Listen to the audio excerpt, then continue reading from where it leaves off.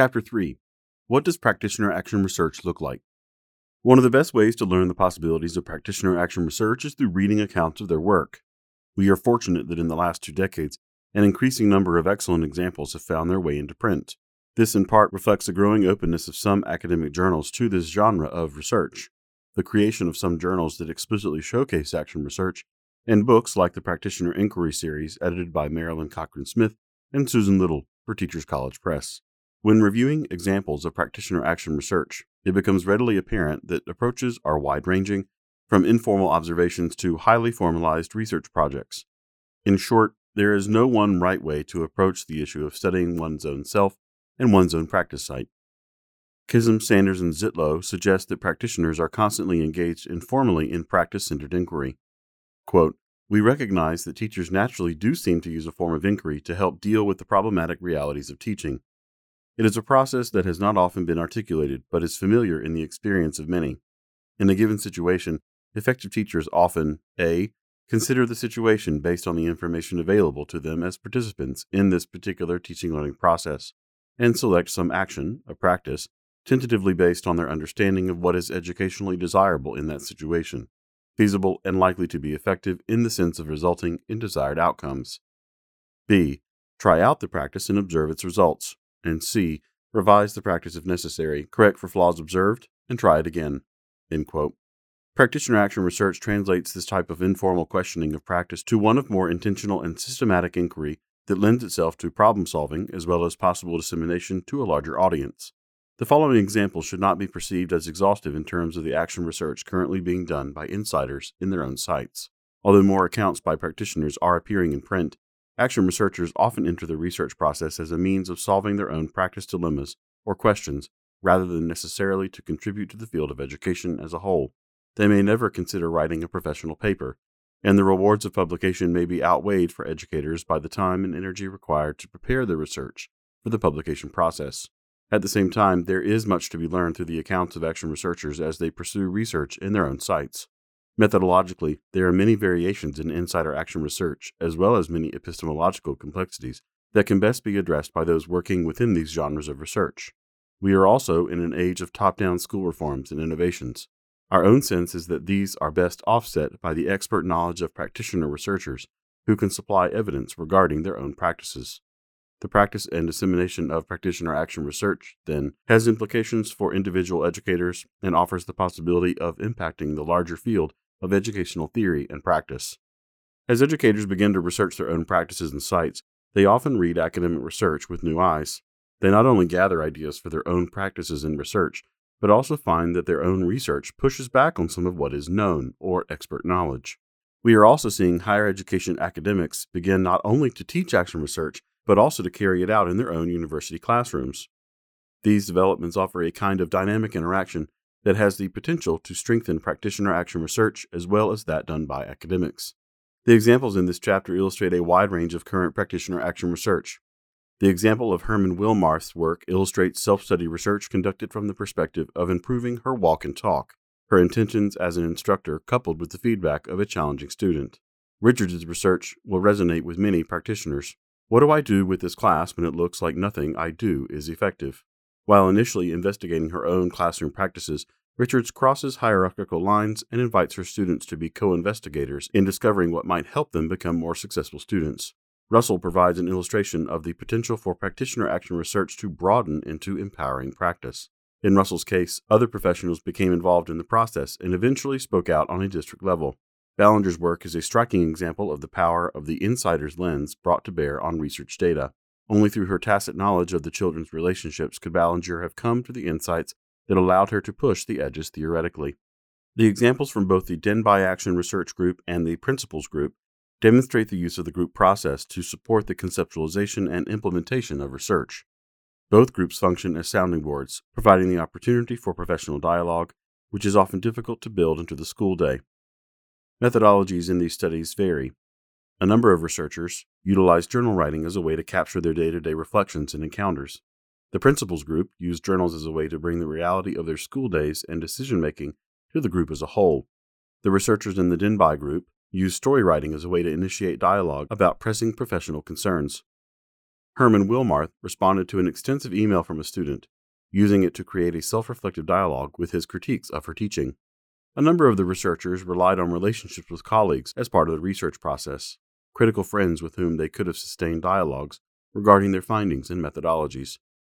Both Richards and Morgan moved students into the roles of collaborators in their research processes. Observations, whether of their own classroom environment and student interactions with materials, or the shadowing of students as they went through their school day, were used to contextualize and understand the students' experiences of the school day. Audiotaping class activities and transcribing the tapes for analysis were used in a similar way. Teachers seemed to see taping as a way to capture the unfolding of the day-to-day educational process and to be able to analyze it later. These and other methodologies for practitioner research are discussed in depth in Chapter 6. These examples of practitioner action research touch on a range of possibilities. There are examples of university-school collaborations, research across authority lines such as students and teachers, research as part of professional development, and seasoned as well as new teachers studying their own classrooms, exploring the theoretical implications of their studies. The hope is that research possibilities pertinent to the reader's own practice site will begin to crystallize through reading the research accounts offered here. Self-study action research, Jill M. Herman Wilmarth and the case of a disruptive pre-service teacher. As described in Chapter 2, the value of self-study research is increasingly being recognized. The focus is not, quote, on the self per se, but on the space between self and the practice engaged in, end quote. Bullough and Pinegar warned that self-study is a balancing act. Veer too far in either direction, and the researcher risks creating a confessional. Turn it too far outward, and it becomes a traditional study. Highland and Nofke make the distinction in their own study that while they gather student data from the courses they teach, the focus is to inform questions about our own practice. Self-study researchers have the option of working alone or in collaboration with each other, with a focus on an ongoing understanding and an improvement of one's own practice. In the following example, we highlight the work of Jill M. Herman Wilmarth, a teacher-educator, as she works to critically engage her own pedagogy through self-reflection and response to one disruptive pre-service teacher, Anthony. Based on their struggles together the previous semester, several unpleasant confrontations, classroom outbursts by him, and many conferences that ultimately resulted in Anthony seemingly genuinely excited about his learning, Herman Wilmarth admits to feeling, quote, slightly apprehensive about another semester of balancing my desire to live my pedagogy and my teaching, and the unpredictability of Anthony's response to me as his teacher, but I was hopeful, end quote. Her hopeful stance was quickly challenged. She describes her class of pre-service teachers alive with discussion. On this particular day, they are in smaller discussion groups, and the room seems to buzz, with students actively engaged. Quote, sitting in the midst of what I, as classroom facilitator, hope is impassioned learning and growing around the issues of language arts exploration is Anthony. His laptop is open, and as he stares intently at the screen, he occasionally stabs at the keys before furiously deleting whatever it is he has just written. When I ask him if he would like to add to his group's discussion, he gruffly answers, "Oh, I didn't read," and turns back to his computer. Students in his group roll their eyes, shake their heads, and awkwardly attempt to invite him into the dialogue, with little success. Their history with this classmate, I know from anonymous notes in my mailbox, is full of confrontation. Several students have repeatedly reported that not only does he not complete his assignments, but he makes belittling comments and judgments toward their own work. End quote. Beyond this, Anthony typically arrived to class late, if at all. Once in class, he wandered in and out during discussion time, often leaving for long periods of time. But they continued to lurch through the semester together, and while Anthony does not particularly engage with the other students, he seems to connect with Herman Wilmarth, albeit often outside of class. Her own impression is that she is gaining some ground with him, but what has appeared to be progress is soon called into question. Herman Wilmarth offers, quote, I felt that at least with me, Anthony had found a space in which to explore his ideas about teaching. When near the end of the semester, Anthony sent me an email that informed me that this was indeed not the case. I was shocked. With this email, Anthony effectively sent me into a reevaluation of my classroom and my pedagogy. He forced me to acknowledge that although I profess to teach from a liberatory stance, my approach can be oppressive. The challenge for me was to read and respond to Anthony's email from a dialoguing place. I was afraid that if I did not measure each word, I would silence Anthony even more than I already had. End quote. Part of Anthony's long email letter to her expressed the following, quote, not necessarily for any reason that you could control, but I just do not feel comfortable talking to you about my feelings, and because of that, I have withdrawn my efforts. It is not that I do not care about the work. I am just nervous to turn it in. I do not feel like my work is good enough, nor do I feel that when I do work to my highest ability, that it is recognized as such. I only feel like you tell me that I am not doing a good job. I do realize that this is a perception on my part, and I do not think it unflawed, but it is the way I perceive the matter at hand." End quote. His long letter continues in this vein, documenting the grievances of his time in Herman Wilmarth's class.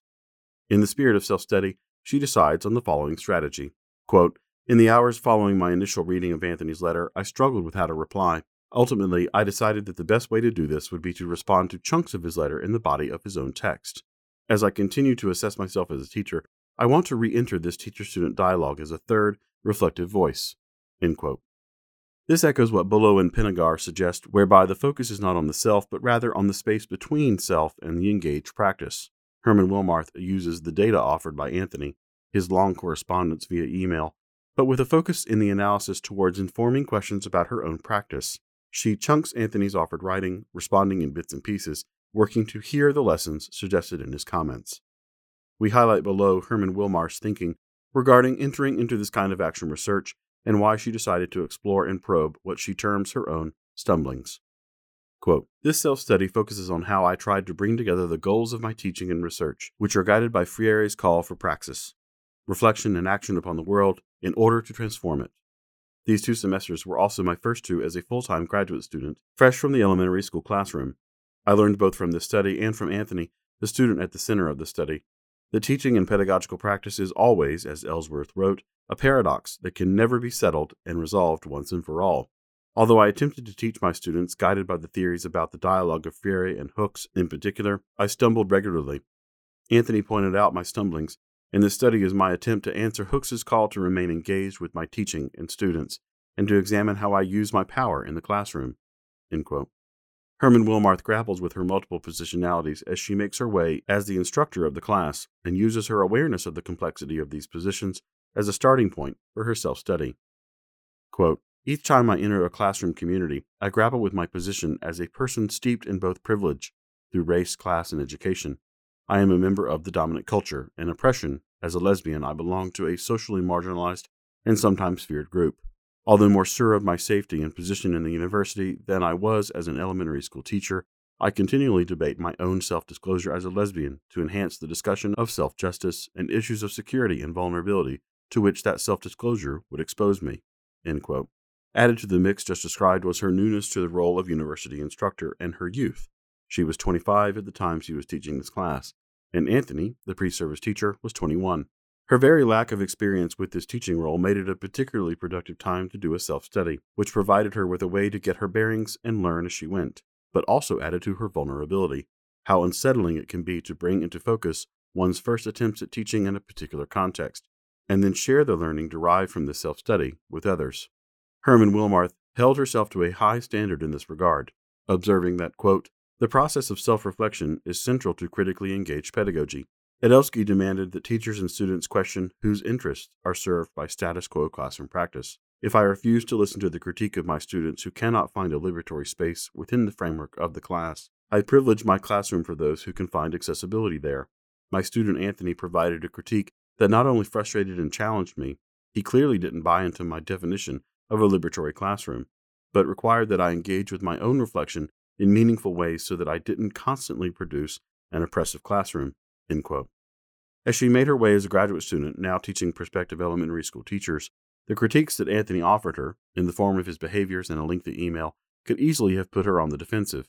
Instead, Herman Wilmarth utilized self-study to reframe his critiques as a learning opportunity for herself and make it a fruitful experience. In this regard, she is setting the tone for her future as a teacher, one who takes the path towards self-study, even in the midst of critique. She moved toward and into a tense teaching situation and invited her own learning. Herman Wilmarth concludes, quote, "My reflective analysis of who I was both in my relationship with Anthony and as a teacher in a supposed liberatory class occurred in the writing of this article. The significance of this post-reflection is that it provides a future challenge. I have acknowledged that although painful, the teaching that Anthony provided through his email is both powerful and vital to my own process of becoming a more fully liberatory educator. He pointed to my shortcomings in a way that I hope will influence me when I meet my next class." End quote. It is this focus of the ongoing understanding and improvement of one's own practice that is the strength of self-study action research. Action research in the classroom, Monica Richards and the Bums of 8H.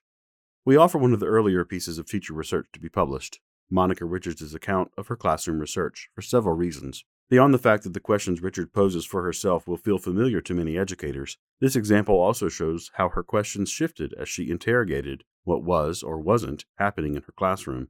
In terms of her own growth, Richards documents how she moved from relying on the expertise of published researchers to trusting her own research process.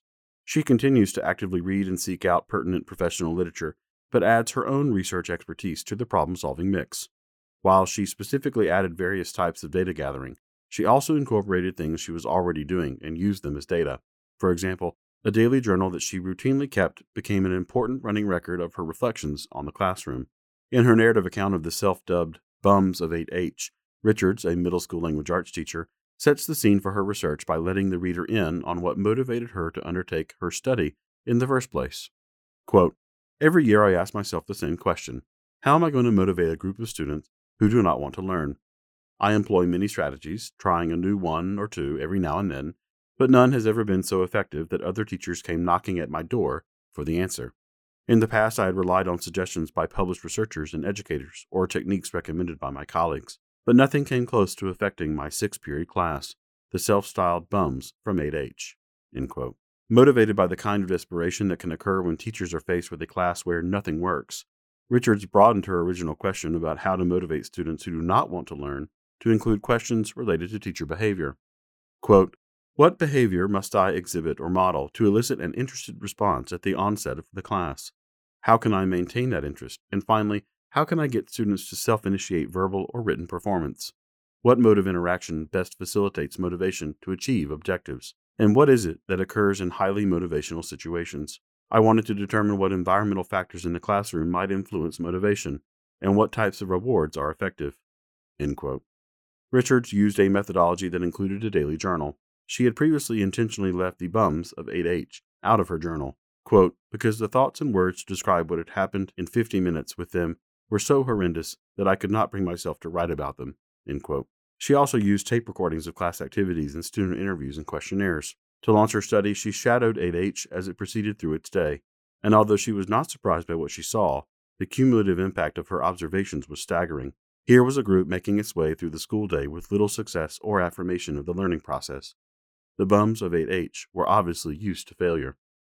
In what she terms beginning again with the group, Richards reads the students her research proposal, enlisting their help to communicate with her and work together on the research process. Quote, "I began reading my proposal for research to them. They all listened attentively. Even George, who usually cannot resist laying his head down for a short snooze, remained alert. If we agree to work together, you will have to communicate with me."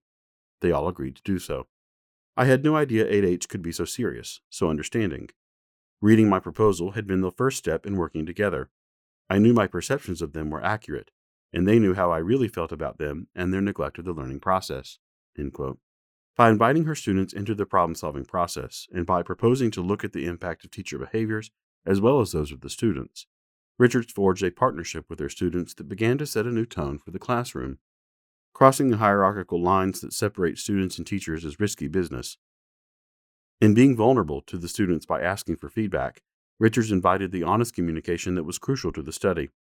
She also invited her students into a reflective process that helped them demystify their own lack of success in the educational arena. This mutual vulnerability and reflexivity, with implications for change on the part of both the teacher and the students, set the stage for all to strategize together on what might best help them improve the learning process. Richards began to try some interventions in her classroom.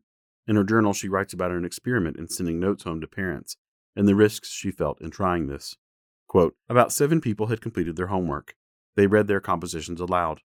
As I praised each one, I handed them a positive note to take home to their parents, rewarding their good work in language arts today. Norman was especially happy about this. Proudly, he showed it to the person in front of him, comparing notes, possibly. Or was he laughing, making fun of it? This was my fear. Is Norman, and others like him in 8H, too cool, too macho to get a positive note from the teacher? I'll talk to them about this tomorrow." End quote. Searching for other positive motivators for her class, Richards mounted a motivational bulletin board with a horse on a racetrack illustrating the progress the class was making in attendance, homework, and participation. She also devised a list of extrinsic motivators and tried to prioritize them in the way she thought her students would. For example, number 1 on her list was a bonus point system. In keeping with the spirit of partnership in the problem-solving process, she shared the list with the class and asked the class to prioritize it as well. Richards writes about their process and her own as she gained new information about the class. Quote, I discussed the priority of items on the checklist. I had assumed the number one item would be a bonus point system, where the class earning the most bonus points in one 6-week period would choose their own reward. 8H rated it number 10, and after a little discussion decided it didn't even need to be on the list. They rated teaching resources number 1. How wrong I was about them. I was also wrong about the positive notes home. I shared my fear about them being too cool for a positive note. Norman, Scott, and Dawn all said that's not true. They said they took their notes home and showed them. Norman was serious. Dawn and Kim rated them especially high on their list, about second, with verbal praise a close third. I was not only working with 8H to reorganize each strategy and develop classroom incentives, but I was valuing their ideas. They cooperated fully, taking the activity seriously. Everyone contributed ideas. Clearly, I had wasted many days assuming 8H was incapable of deep reasoning. I was guilty of letting their outer appearance and low academic ability sway my attitude. I had underestimated them. I found that they were capable of mature thoughts. I soon came to realize that they not only needed but also appreciated a teacher who was knowledgeable and caring. End quote. At the same time, Richards was allowing her own problem solving to be informed through her reading of the literature on motivation, and her outside reading helped her frame her next intervention in the classroom. She reflects that it, quote, helped clarify and put into perspective my focus on motivating students who do not want to learn. It also provided a framework, a definition, and an organizational pattern for discussing motivation and study skills on a more personal level. I not only wanted to get in touch with 8H, I wanted 8H to get in touch with themselves. End quote. In thinking about the success of the unit that she had planned and the high level of student participation, Richards observes that the positive student behavior was due in part to the content of the lesson, but also due to the change in teacher behavior. Quote, I expect everyone to be successful and productive. They had vowed to communicate and work together with me. We had common expectations. In a tape-recorded session of 8H discussing a previous day's work, I discovered that retention was excellent. I asked them to restate, in order, their 4 largest inhibitors of motivation. These were A. Comparing me with another student in class. B. Picking out a certain group of students as pets. C. Lack of trust in students. And D. A teacher always cuts you down. A positive dimension of dealing with these inhibitors, or coping devices, were then restated. A. Get advice from a counselor. B. Talk privately with the individual with whom you have a conflict. C. Students' actions speak louder than words. And D. Have a cooperative attitude. End quote. Documenting many positive changes in the day-to-day interaction and learning in her class, Richards and the class looked forward to report card day. In a study unit they had done on motivation, students had voted that getting good grades was the first source of motivation. Second to this, in the students' perception, was having parents care, followed by having a bright, caring teacher. In Richards' own class, only 4 students out of 26 had lower grades than in the last marking period. In looking at their grades overall, though, 5 students' grades were up. 9 students maintained their previous performance, and 12 students had grades that were lower. Richards writes, quote, I was not pleased with the results. When asked why so many grades dropped or remained the same, the students placed the blame on the teachers for the most part. Remarks like, he don't like us, or she doesn't know how to teach, all she does is pass out worksheets, had been said before and were now being repeated. End quote. Trying to understand why, when the students had put so much emphasis on getting good grades, there was not more improvement in this area, Richards, in keeping with the spirit of the research, asked herself questions about the behaviors of both students and teachers. She wondered whether the other teachers accepted the students as they were. Had they tried to find out where the students were? How did they grade? She wondered whether the students had fulfilled their end of the obligations. While puzzling over these issues in the larger realm of the student's experience in school, she was able to identify why things had improved in her own classroom. Quote, I can, however, explain why the students' grades in my classroom improved in 4 weeks. We had a common understanding that getting good grades was important. We were interested in the content of the lesson. We valued each other's ideas. We were working and learning together. This interchange of teaching and learning was the most valuable lesson to be learned. I also believe that what will be remembered in the minds of the students of 8H will not be a letter grade received in a class, but rather the memories of having experienced success and praise for achieving, regardless of how small the achievements. I had been mistaken about the students' potential because of their appearance. Spending time discussing self-image and attitudes had proven beneficial. Until we openly shared our feelings about each other, there was a vacancy in my learning and in their learning. End quote. Richards ends her study with an increased awareness of her role as a teacher, as well as a greater sense of her students and what motivates them. She also got the results she was looking for, that is, a class that performed at a higher level, as measured in their grades. Although ending her research on this note, it seems that, considering the spirals of action research, Richards is well poised to begin the next round of questions, perhaps in a broader realm. She could pursue answers to some of her own queries as to why the students did not perform better in other classes. One suspects, based on Richards' research, that the necessary ingredients involve not only increasing the motivation of the students, but also increasing reflexivity on the part of teachers and students as to what they contribute to the dynamic of failure. If Richards were to continue the research spiral, perhaps she would have the opportunity to share her own learning and classroom results in a larger arena, working with other educators in her school. This kind of dissemination of her research could have an impact beyond her classroom in the larger environment of the school, potentially creating a new context for learning for the bums of 8H. The spill of individual research to the system. Robin Russell. Russell's account of her practitioner research has its starting point her own struggle with silence and voice. It grows to encompass an analysis of many layers of her school and larger professional issues in education.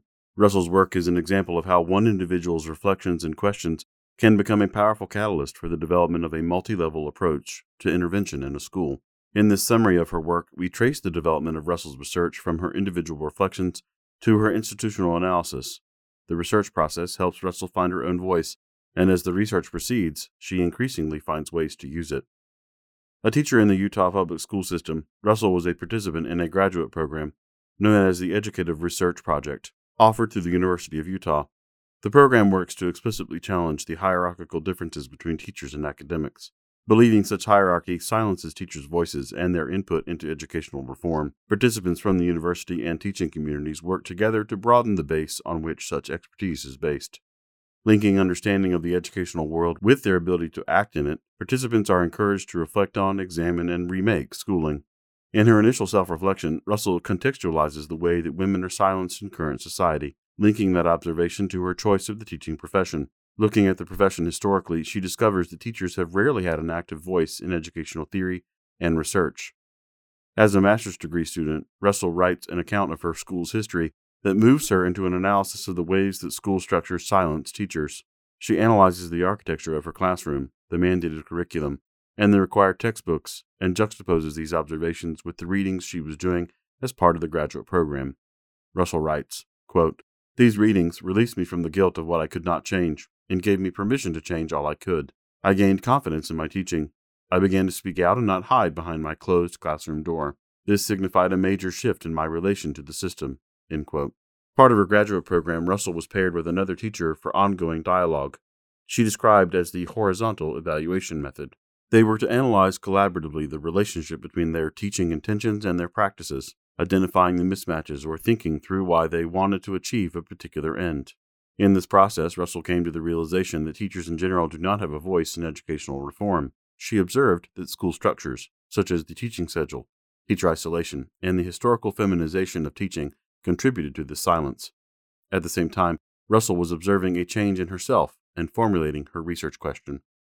Quote, "The simple act of talking about these issues began to change my professional life.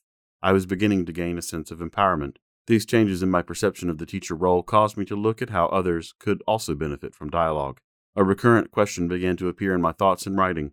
How might our school, or even our profession, change if discussion and reflection were made available and encouraged?" End quote. This thinking of her own experiences to the teaching profession in general, the larger institutional context, and the experiences of other teachers led Russell to look for a way to establish a consistent block of time in her school for conducting dialogue among teachers about educational issues. She reasoned that if teachers could have time to talk among themselves, they might become more willing to express their ideas in a wider forum. Drawing on her own experience and having learned to express her thoughts as her trust with her dialogue partner grew, Russell hypothesized that the same would be true for teachers if they were offered a safe place to discuss their ideas. Quote, "Somehow, I felt that the development of teacher voice was a key to membership in the historically exclusive club of educational decision-making. Without a firm concept of what exactly I wanted to express, change, or become empowered to do, I leapt into my research. All I knew with any certainty was that I wanted us to start talking to each other." End quote. She adds, quote, "I saw it as one possible avenue toward the restructuring of the educational hierarchy, of making some impact on the invisibility and silence that Thorne argues is an inherent part of a gendered profession. I yearn for new ways to make myself visible and heard while bringing with me a chorus of other teachers." End quote. Moving from a personal realm, her own struggles with being silenced and working to find her voice, Russell began to contextualize her own concerns and become aware of the larger forces that colluded to silence not only her, but her professional peers as well. This kind of linking led to a different design or possible intervention. It was a move from the privatizing of a problem or issue, for example, "this is my struggle," to "this is my issue, but many teachers struggle in this way because of the design of educational institutions." The design of Russell's research moved her to intervene in a way that might encourage teacher voice, with the larger agenda of impacting educational theory and reform. Russell designed her research with the goal of restructuring the educational hierarchy and affecting silencing. She first surveyed the other teachers in her building regarding their attitudes about professional dialogue on educational issues. She asked how many would be interested in dialogue sessions should they be offered. Based on this information gathering, she indicated a positive interest in the opportunity to talk with other teachers. Russell organized voluntary teacher dialogue sessions, open to any faculty in the school. The research continued over a period of 2 years, during which time Russell reflected on and made changes to the process of teachers conversing together.